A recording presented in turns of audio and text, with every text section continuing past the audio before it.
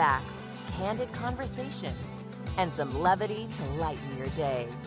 This is The Cale Clark Show on Relevant Radio. Welcome to the final Friday of the month. It's the final Friday of Lent. It's the final Friday of quarter number 1 in the fiscal year. Is this year going to plan already for you? We're going to give you a chance to do a quarterly review of your life in all kinds of different areas later in the program. Looking forward to that. And speaking of finals, it's also the Final Four this weekend. How do schools benefit from exposure in the tournament? More than you could possibly imagine. It is essentially free marketing, more students, all kinds of good things come from being having a deep run in the tournament. If you're one of these schools like Florida Atlantic, for example, getting into the Final Four and not expected to be there. Hey, why did you pick, if you've gone to college or university, why did you pick your alma mater? Why did you pick the school that you went to? Do you actually think that college or university, a post-secondary education, is kind of overrated and not worth it, not worth all the student debt? What do you think about that? I'd love to hear from you guys. 888-914-9149. And time permitting, we may not have time to get to this, but we'll see how it goes. If not, we can revisit it on Monday. I read a really disturbing piece about, you all know how sports gambling has really taken North America by storm, and all the sports books that are out there now. Obviously, college sports are pretty big on that front. And there have been some alarming cases of athletes, even college athletes, being intimidated, being stalked online, being abused by gamblers when things don't go their way because of something that they did in a game or didn't do in a game. Maybe the point spread didn't turn out as hoped, and a lot of athletes are feeling kind of unsafe. And this is creeping into women's sports as well. It's a really, really dangerous situation, and we'll get to that time permitting. I'd love to hear your thoughts on that as well. 888-914-9149. But before we do that, I want to get you guys all set up as your phone calls are coming in. I want to get you guys all set up for this Sunday because Holy Week starts this Sunday with Palm/Passion Sunday. Of course, the reading of the Passion happens twice. Happens on Palm Sunday. It also happens, of course, on Good Friday. And, some people call it Arts and Crafts Sunday because a lot of people spend the entire Mass, playing with their palms and turning them into crosses and all kinds of other crafts. Hopefully you can pay attention to the gospel, but I want to get you sort of prepped for that. It's the final Friday of March. It's the final Friday of Lent. And it is the final Friday, the final day of quarter number 1. But we're going to have a great time on this final day of the week, and we want you to call in 888-914-9149. It's Cale Clark Show on Relevant Radio. You can also email me, Cale, C-A-L-E, at relevantradio.com. It's great to hear from you, comments and questions. And you can follow me on Twitter at Cale Clark, C-A-L-E, Clark with an E. So I've set up all the pins for you. We'll knock them down as we go along. And I just want to real quick hit the Gospel of Mark. I'm going to just kind of read to you the triumphal entry on Palm Sunday from Mark's Gospel because it's kind of short and sweet, and lots of stuff is in there. And I'm just going to read you a few verses here from Mark chapter 11. And it says this: When they drew near to Jerusalem, to Bethpage and Bethany at the Mount of Olives, he sent 2 of his disciples and said to them, "Go into the village opposite you, and immediately as you enter it, you will find a colt tied on which no one has ever sat. Untie it and bring it. If anyone says to you, 'Why are you doing this?' say, 'The Lord has need of it, and will send it back here immediately.'" And they went away and found a colt tied at the door out in the open street. And they untied it. And those who stood there said to them, "What are you doing untying the colt?" And they told them what Jesus had said, and they let them go. And they brought the colt to Jesus and threw their garments on it, and he sat upon it. And many spread their garments on the road, and others spread leafy branches which they had cut from the fields. And those who went before and those who followed cried out, "Hosanna! Blessed is he who comes in the name of the Lord. Blessed is the kingdom of our father David that is coming. Hosanna in the highest." And he entered Jerusalem and went into the temple. And when he had looked round at everything, as it was already late, he went out to Bethany with the 12. Now, that sounds kind of odd to us, and Mark's gospel kind of has some odd little sayings in there, and this is one of them. As he enters Jerusalem, he goes into the temple, and when he looked around at everything, as it was already late, he kind of checks his watch. It's getting late. He went out to Bethany with the 12. It's kind of anticlimactic after the triumphal entry, all the pomp and circumstance, and it's getting late, guys. I better turn in. Okay, that what's really going on here might actually surprise you, but there's a reason why it's kind of it sounds like a bit of a dud of an ending, the triumphal entry on Palm Sunday. You're listening to the Cale Clark Show on Relevant Radio, 888-914-9149. Let me tell you really what's happening here. Now, first of all, this question about the colt.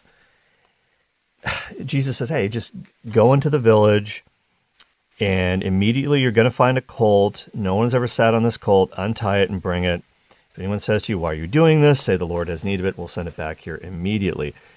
Now, this does not necessarily imply any kind of supernatural insight on Jesus' part, although it could. What's going on here? In all likelihood, this is a prior arrangement that Jesus has set up. And so Jesus, the 12, they probably set this up already with whoever owns this colt. And it kind of shows how in command and in charge Jesus really is here. So by the way, I should tell you this also, this is kind of interesting. If you've heard about Bethpage and Bethany, and of course Bethany was the home of Martha and Mary and their brother Lazarus, and Jesus used to go there and hang out with them and be refreshed there. And St. Josemaria always used to say that, hey, the tabernacle for me is like Bethany, because that's where I go to just like hang out with the Lord and be refreshed and draw that strength. But they go to Bethpage and Bethany. What does Bethpage mean? Well, Beth means house, like Bethlehem means house of bread. Bethpage actually means house of figs. And you say, I don't give a fig. Well, no, it's actually interesting because later on Jesus curses the fig tree, and then he goes back into the temple. So I don't know, there might be some significance to that. And then, of course, it's at the Mount of Olives. But anyways, this is intriguing, the instructions given to these kind of junior disciples, if you will, to go in and get this young colt. And it shows that Jesus is totally in control. And by the way, Mark's gospel was written to the city of Rome. That was the destination. And really, it's really the gospel of Peter, because Peter's the source for all this stuff. Mark is basically his scribe. This is Peter's gospel. It's his memories. It's his reminiscences. It talks about Jesus specifically healing Peter's mother-in-law. And you've probably heard the old joke, why did Peter betray Jesus? He was still mad that Jesus healed his mother-in-law. No, it's terrible. It's terrible. But all these little things from Peter's memory got into this, Peter's preaching, and it's directed to Rome, which is, of course, the heart of the empire. And later on in the New Testament, Peter's letters, he's got a couple letters, and he writes them to Babylon. Now, where is it? Where he's writing from Babylon? Well, he doesn't really mean Babylon. He's not really in Babylon. That's a reference to Rome, which had become as wicked as Babylon in ancient times. And so, at any rate, the Roman readers, everybody who's Roman who reads this gospel, they would have said, the cult. This is kind of interesting because in the Roman Empire, they could just conscript animals. Like they could grab your horse and say, man, the Roman soldier needs this for a battle. And it's kind of a kingly thing to do. It's a very impressive thing to do. And it's kind of a move that the Romans would have said, okay, this guy is pretty important. He's a leader. He's a king. But it's also something that the Jews would have picked up on as well, because what happens? Well, we know that Solomon, of course, who is the son of David, he does exactly this same kind of thing. He rides his father's mule, kind of like a donkey, into Jerusalem to become king. That's what he does in 1 Kings chapter 1, verses 32 to 48. You can check it out. And so the Jews would have thought, okay, it's a kingly move by Jesus. He's saying he's the king of Israel. The Romans would have thought, okay, this guy is really saying something here. And the people, it's really interesting, the people are spreading out their garments on the road. They're putting their garments for Jesus to sit on, almost like a saddle, and then also they're spreading their garments out on the road. Keep in mind that most people, they only had one coat. They didn't have a closet full of, Canada Goose coats or whatever. Not that you would need them in that climate, but they would spread out their garment. And that's really a sign of, I'm giving my whole life. I'm laying it down. I'm laying down my life for Jesus, and you can simply tread upon me, if you will. And it's an incredibly poignant gesture. This is not nothing, okay? This really means something to the people. And we're kind of like that too. We have to give our lives to Christ, and that's what we've been trying to do this Lent. And we're also in so many ways like the donkey. And G.K. Chesterton had that famous poem called The Donkey. And I don't know if you've ever read it, but Chesterton, if he were alive today, he would be all over Twitter. He just would have been so proficient at it. He had all these pithy little sayings. Why did you become Catholic? Because it's true. I mean, when it all boils down to it, that's what it's all about. And there's a million reasons why it's true, but that is the only good reason to become Catholic at all. And I'm just looking up the poem, The Donkey by G.K. Chesterton, and it's such a cool poem. And it's from the donkey's perspective on Palm Sunday. He writes, "When fishes flew and forests walked, and figs grew upon thorn, some moment when the moon was blood, then surely I was born. With monstrous head and sickening cry, and ears like errant wings, the devil's walking parody on all four-footed things. The tattered outlaw of the earth of ancient crooked will, starve, scourge, deride me, I am dumb, I keep my secret still. Fools, for I also had my hour, one far fierce hour and sweet. There was a shout about my ears, and palms before my feet." Oh, it's such a great poem. Fools, I also had my hour. And so the donkey may be looked down upon as a beast of burden, as an ugly, quote-unquote, animal.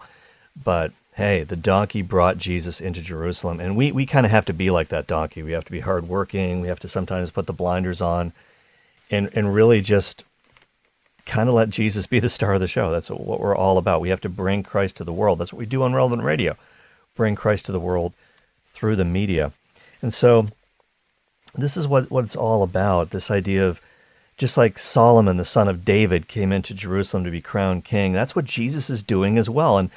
And later on, this is really interesting. Jesus is going to get into all these arguments in the temple precincts, and maybe we can talk about that next week during Holy Week. He's going to get into all these arguments with the religious leaders.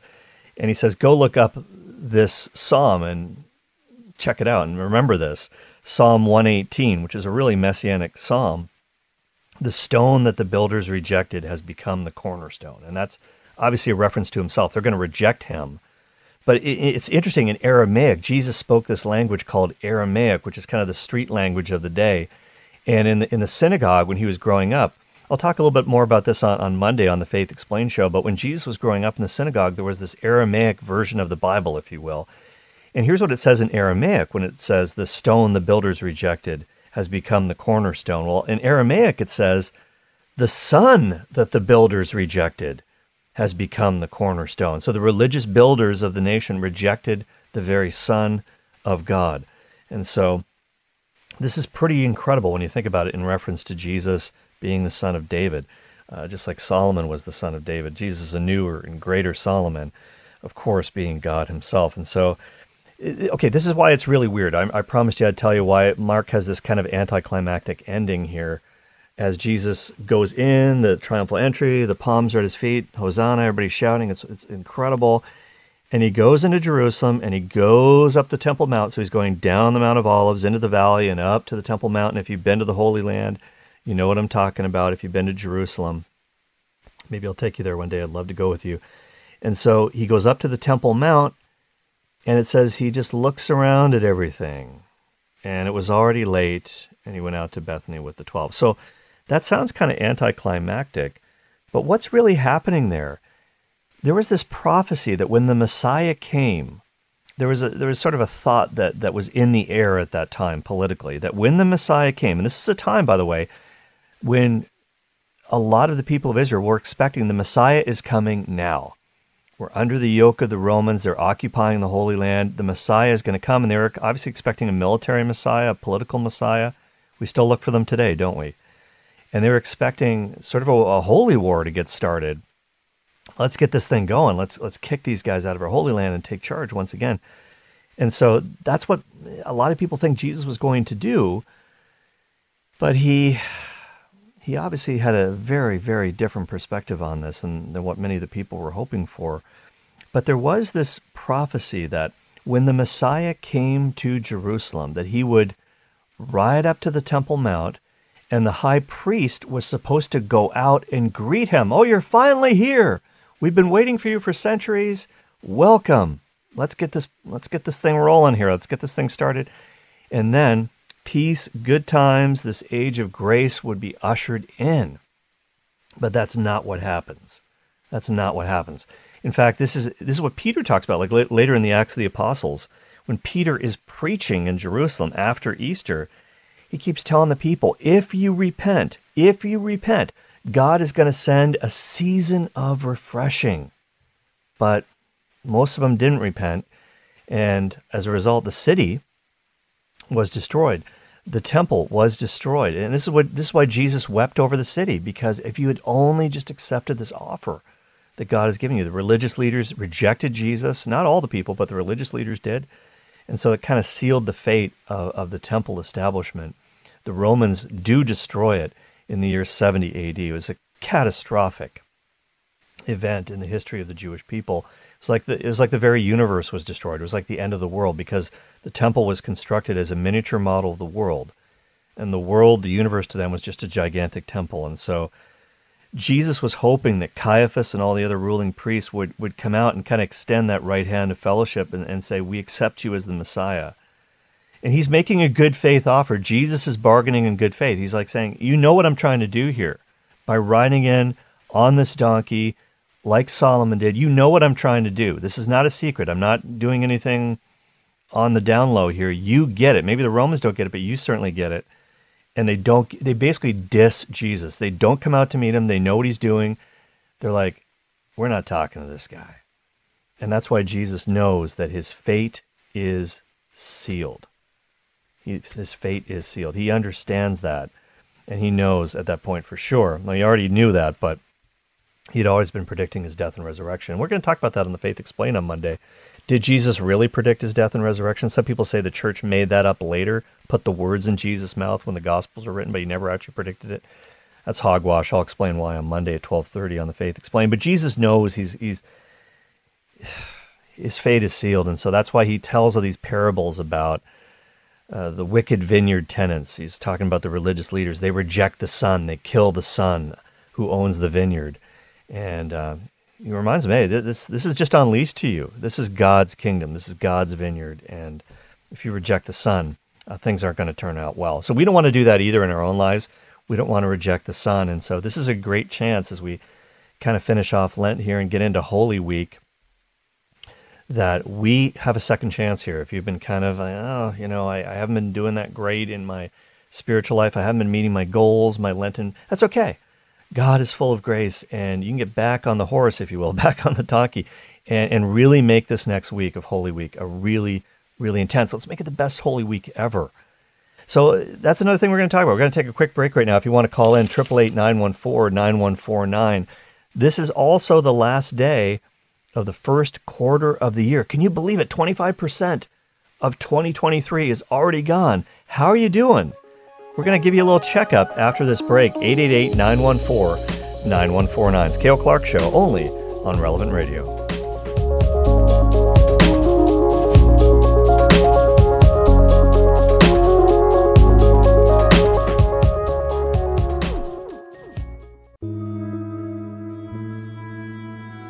This is the Cale Clark Show, giving you the confidence you need to bring the faith into everyday life. That's good too to play on a Friday, a little Friday Night Lights. Hopefully we're bringing the light of Christ into your Friday.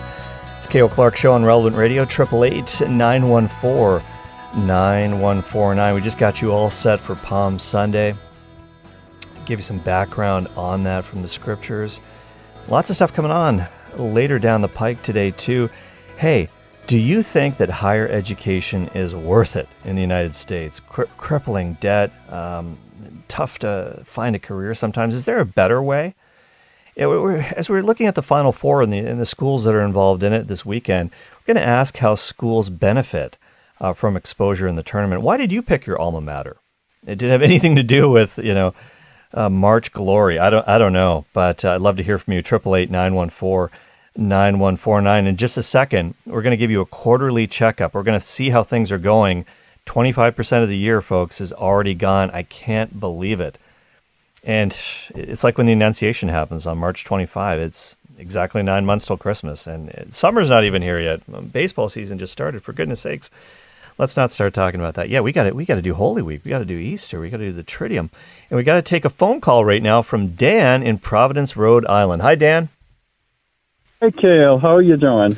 I'm doing well. Okay.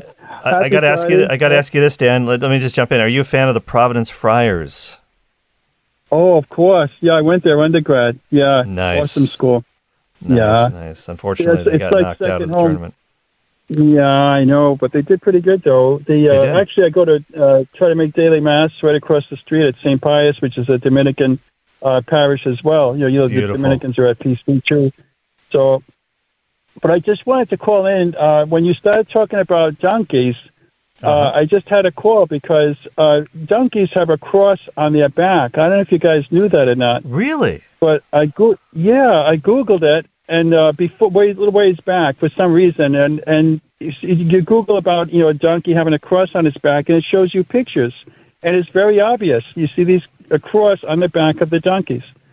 So just the pattern of their fur, it forms a cross. Yeah, well, it's say like the fur is gray, the cross would be black.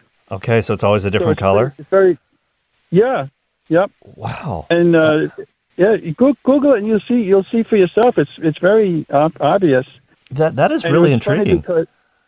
Yeah, I know we have the sisters over at my parish, the Dominican sisters, and they're really good. And one of them was teaching these little kids, maybe first grade, about Jesus. Is over there on the altar, and she was talking about about the donkey and Jesus riding the donkey. And so. I was telling her, I said, did you know that the donkey has a cross on his back? She says, no, I didn't know that. So she's showing to the kids, and they're going, oh, and ah, they're getting really excited about it. So it's so when I heard you talking about the donkeys, I just had to call and mention that.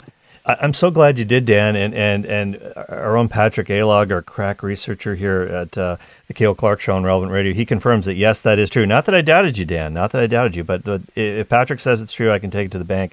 And that is really interesting that every donkey has this pattern of a cross on its back. And we read that poem by G.K. Chesterton, The Donkey, which is a great poem for Palm Sunday. And Dan, thank you so much for listening in Providence, Rhode Island to Relevant Radio and for calling in to the Cale Clark Show. Hey, let me get out the number for you to call if you want to do that.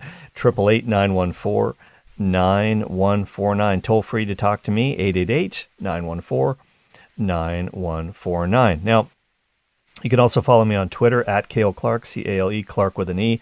And speaking of Twitter, a guy who I follow on Twitter, Sahil Bloom, he's an entrepreneur, writes a newsletter called The Curiosity Chronicle. It's really interesting. And he sort of put out there, and I'll share the link in the show notes, it's a quarterly review. And just as today's the last day of quarter number 1 in 2023, and I know our own Preston Alex is working really hard on Relevant Radio's, end of quarter stuff and all that. And if you're involved in the business world, you know that you do that as well. But I think it's a good thing to do to kind of take a look at our lives, maybe look at some of the New Year's resolutions that we made in different areas of our lives. And it could be your career. It could be your own financial life. It could be your spiritual life. It could be your health life. It could be your relationships. It's good to take stock, and it's good to course correct if we need to. And sometimes we get lost in the trenches, and we get involved in putting out so many fires and so many things that happen every day, things that we've got to get done, that sometimes we miss the big goals. We forget about the big goals that we've set for ourselves, and we really do have to course correct. And in fact, Sahil Bloom says that there's this concept in aviation called the 1 in 60 rule. I don't know if you've ever heard of this, but the 1 in 60 rule means that for every 1 degree error that you're off track in your heading, that'll cause a plane to miss its target by 1 mile for every 60 miles flown.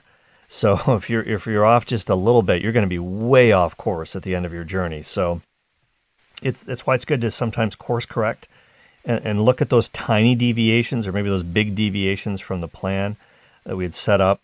And the goal is to just make our misses really small. If we have a small miss now, we'll have a small miss later.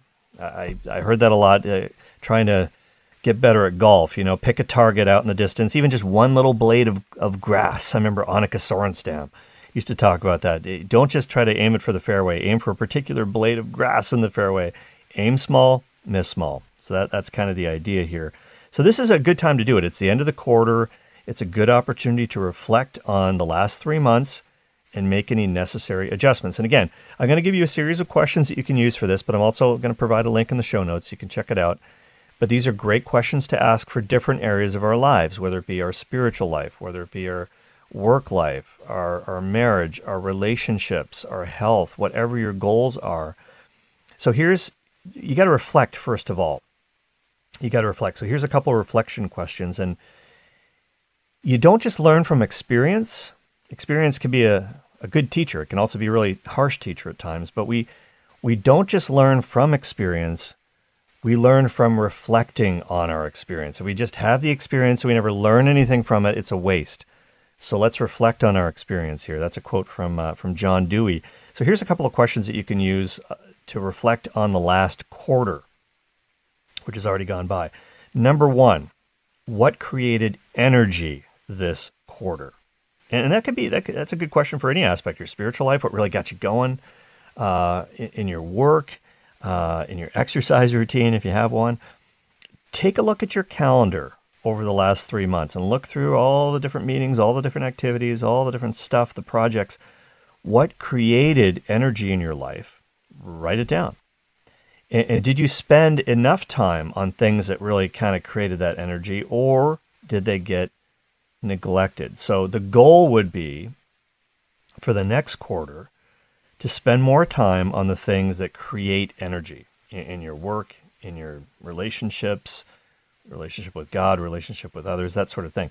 And then the second question is, what drained energy this quarter? What drained your energy? So again, go over your calendar.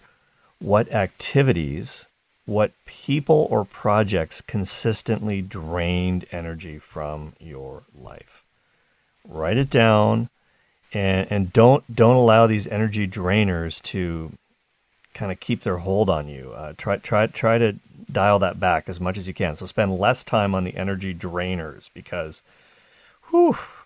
and some people they just drain your energy. Maybe they mean well, but or certain projects or things that it's just, this is not something that gets me hyped. And we always have to do things that aren't necessarily that exciting. They got to get done. Your taxes got to get done, all that stuff. But just a couple of good questions there on reflection. What gave you energy over this last quarter? What drained your energy? Well, now we got to go to the next phase. And there's really 3 phases here. So phase number 2 is to assess. You don't just want to reflect, you want to assess what's going on here. So Sahil Bloom gives 3 core questions that you need to assess your current status or where you're headed. So question number 1, what is your most important thing right now? What is your most important thing right now? And by that he means, what is the big goal? What is the long-term goal that you're focused on? And it could be, I don't know, if you're an author, it's going to be writing your next book. But whatever your goal might be. And are you dedicating the necessary energy to it? Maybe your goal is to drop 20 pounds.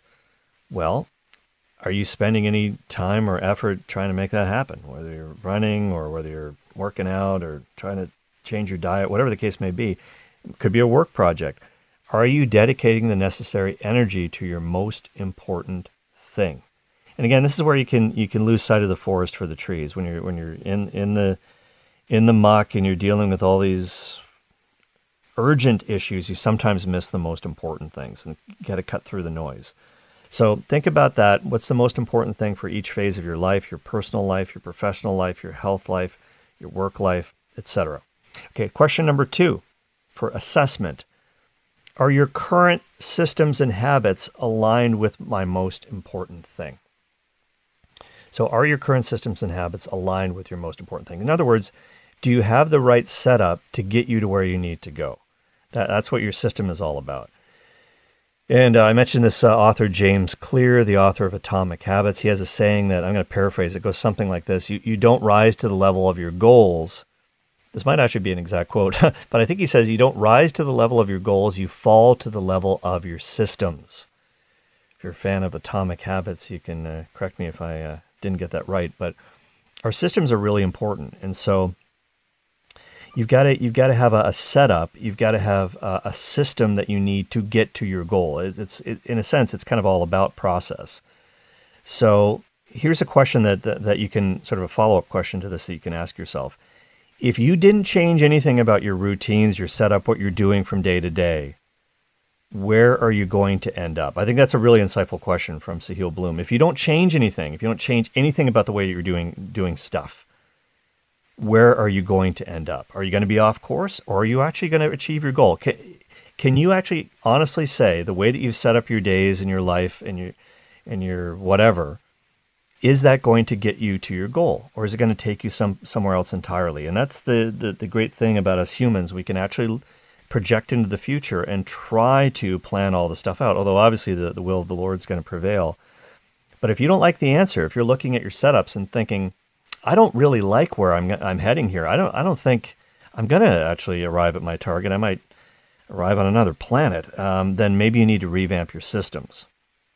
And then the last thing for assessing, the last question you need to ask, number 3, what is creating a drag on your progress right now? And it could be your attitude.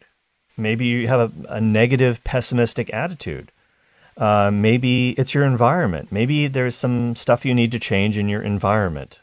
And that could be anything, in your office environment, in your homework setup, whatever it is.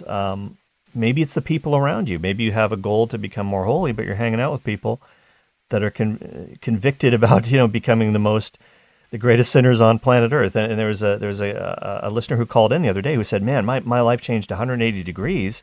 She said, "When I stopped hanging out with people who had as their primary goal vice, just where can I party the most?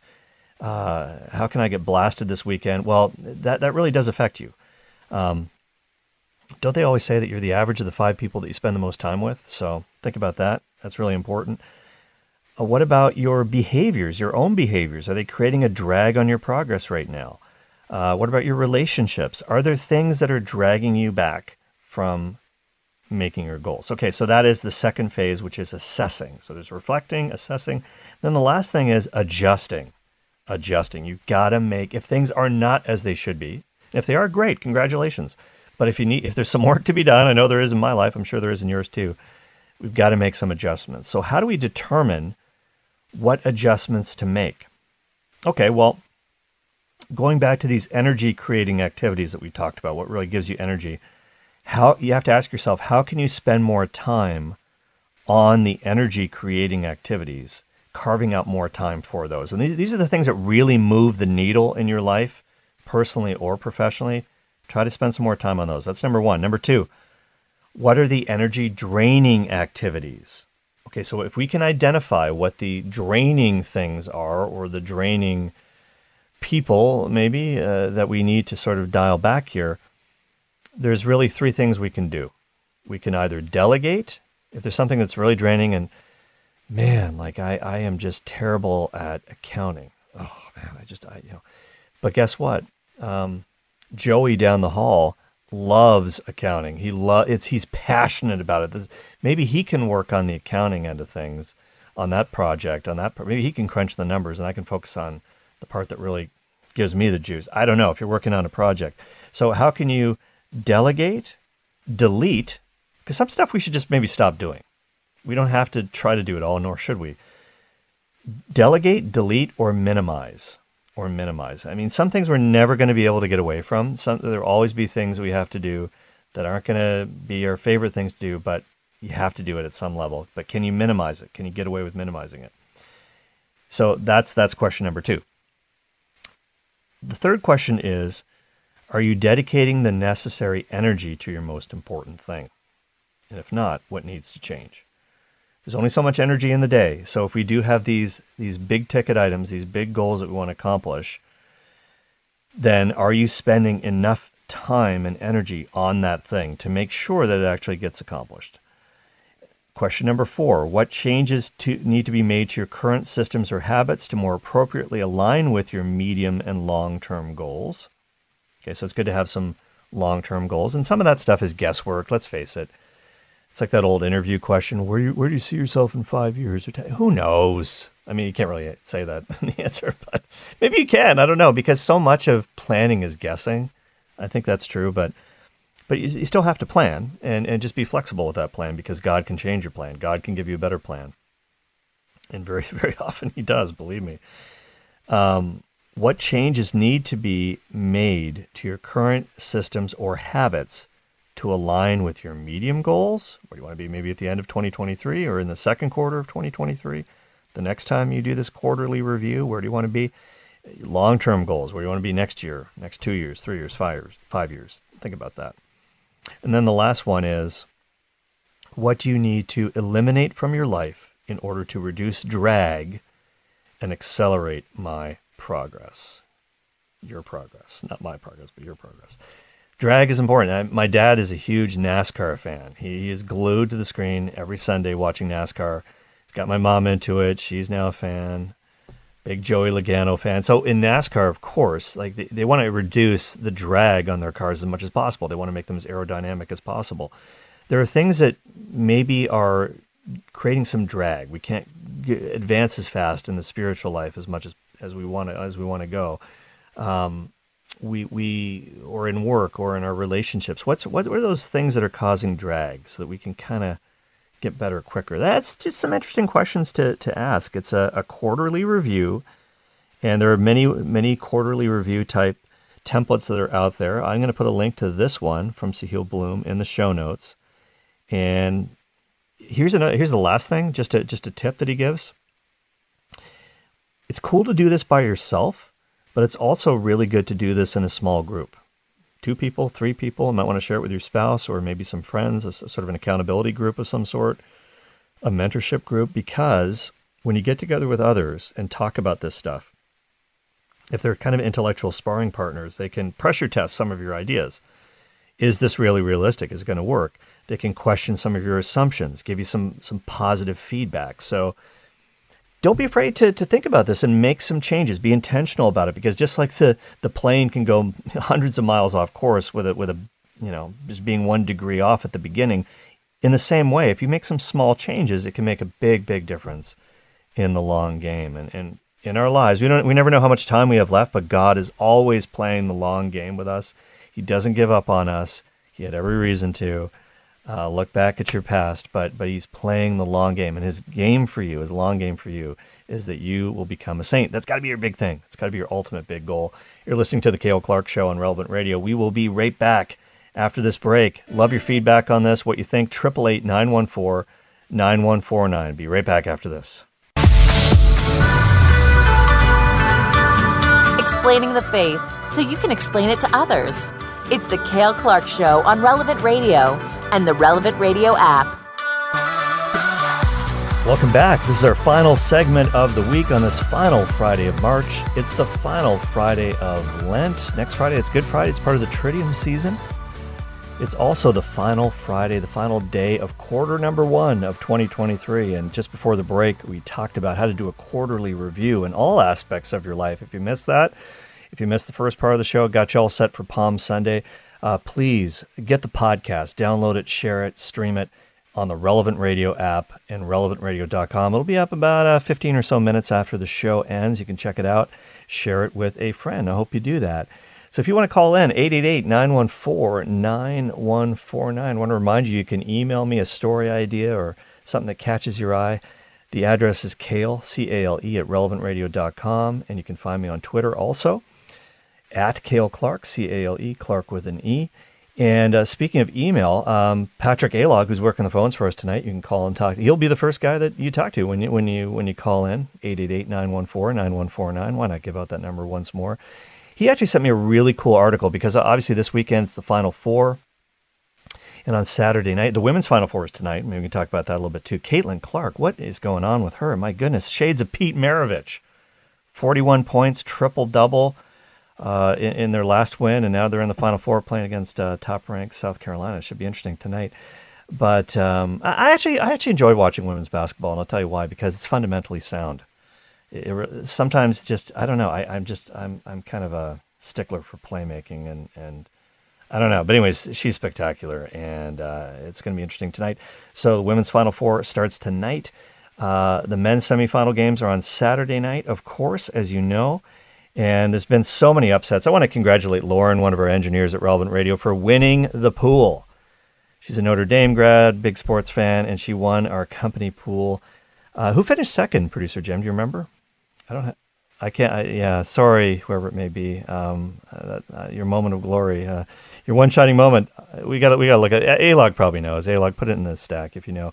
Father Rocky finished third. Man, that guy he can't miss. He can't miss. He got the bronze, but congratulations to Lauren. But nobody had the Final Four right.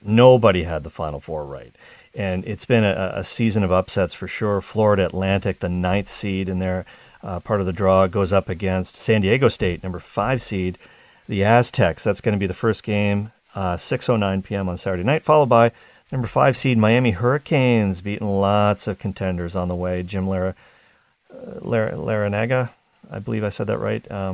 Incredible guy. He's like a grandpa. Like his parents love him, or his parents love him. His parents do love him, of course, but his kids really love him. Only 37 people out of 20 million got the correct Final Four on the ESPN.com tournament challenge. Rich Pazinski, Director of Marketing, Vice President. Rich, just for you, I watched your White Sox beat the defending champion Houston Astros last night. Saw the whole game. It was great. He finished second. He gets the silver medal. Congratulations, Rich. Not bad. Not a bad showing. So Miami plays the number 4 seed UConn. A lot of people think UConn should have been seeded a lot higher. They're just rolling right now. A lot of people think they might take the whole thing. But here's a question I wanted to ask. Does this actually help schools at all when their sports teams do well athletically? And the truth is, the answer is yes, with a bunch of exclamation marks after that. Higher Ed Dive, and again, I have to thank A-Log for sending me this, sent me a really cool article about how March Madness success boosts admissions for colleges. And I want to ask you, why did you choose your school? If you had an alma mater, did it have anything to do with this stuff or not? There's always at least one Cinderella story. And here's a football example. Schools talk about the Flutie effect. You all remember, of course, Boston College quarterback Doug Flutie, who threw an improbable Hail Mary pass to beat Miami's football team, the Miami Hurricanes in 1984. It's just a seminal moment in sports history in the United States. But that win for Boston College created a massive jump in applications for the school. It was a 2-year effect. That was kind of this halo effect from the Flutie Hail Mary. And so lots of other schools have reported the exact same thing, a huge uptick in admissions after a great football season or a great basketball season. So here's one thing. It's basically free marketing for the school. I mean, you are on television a lot. You're being broadcast on CBS, TBS, all over the net.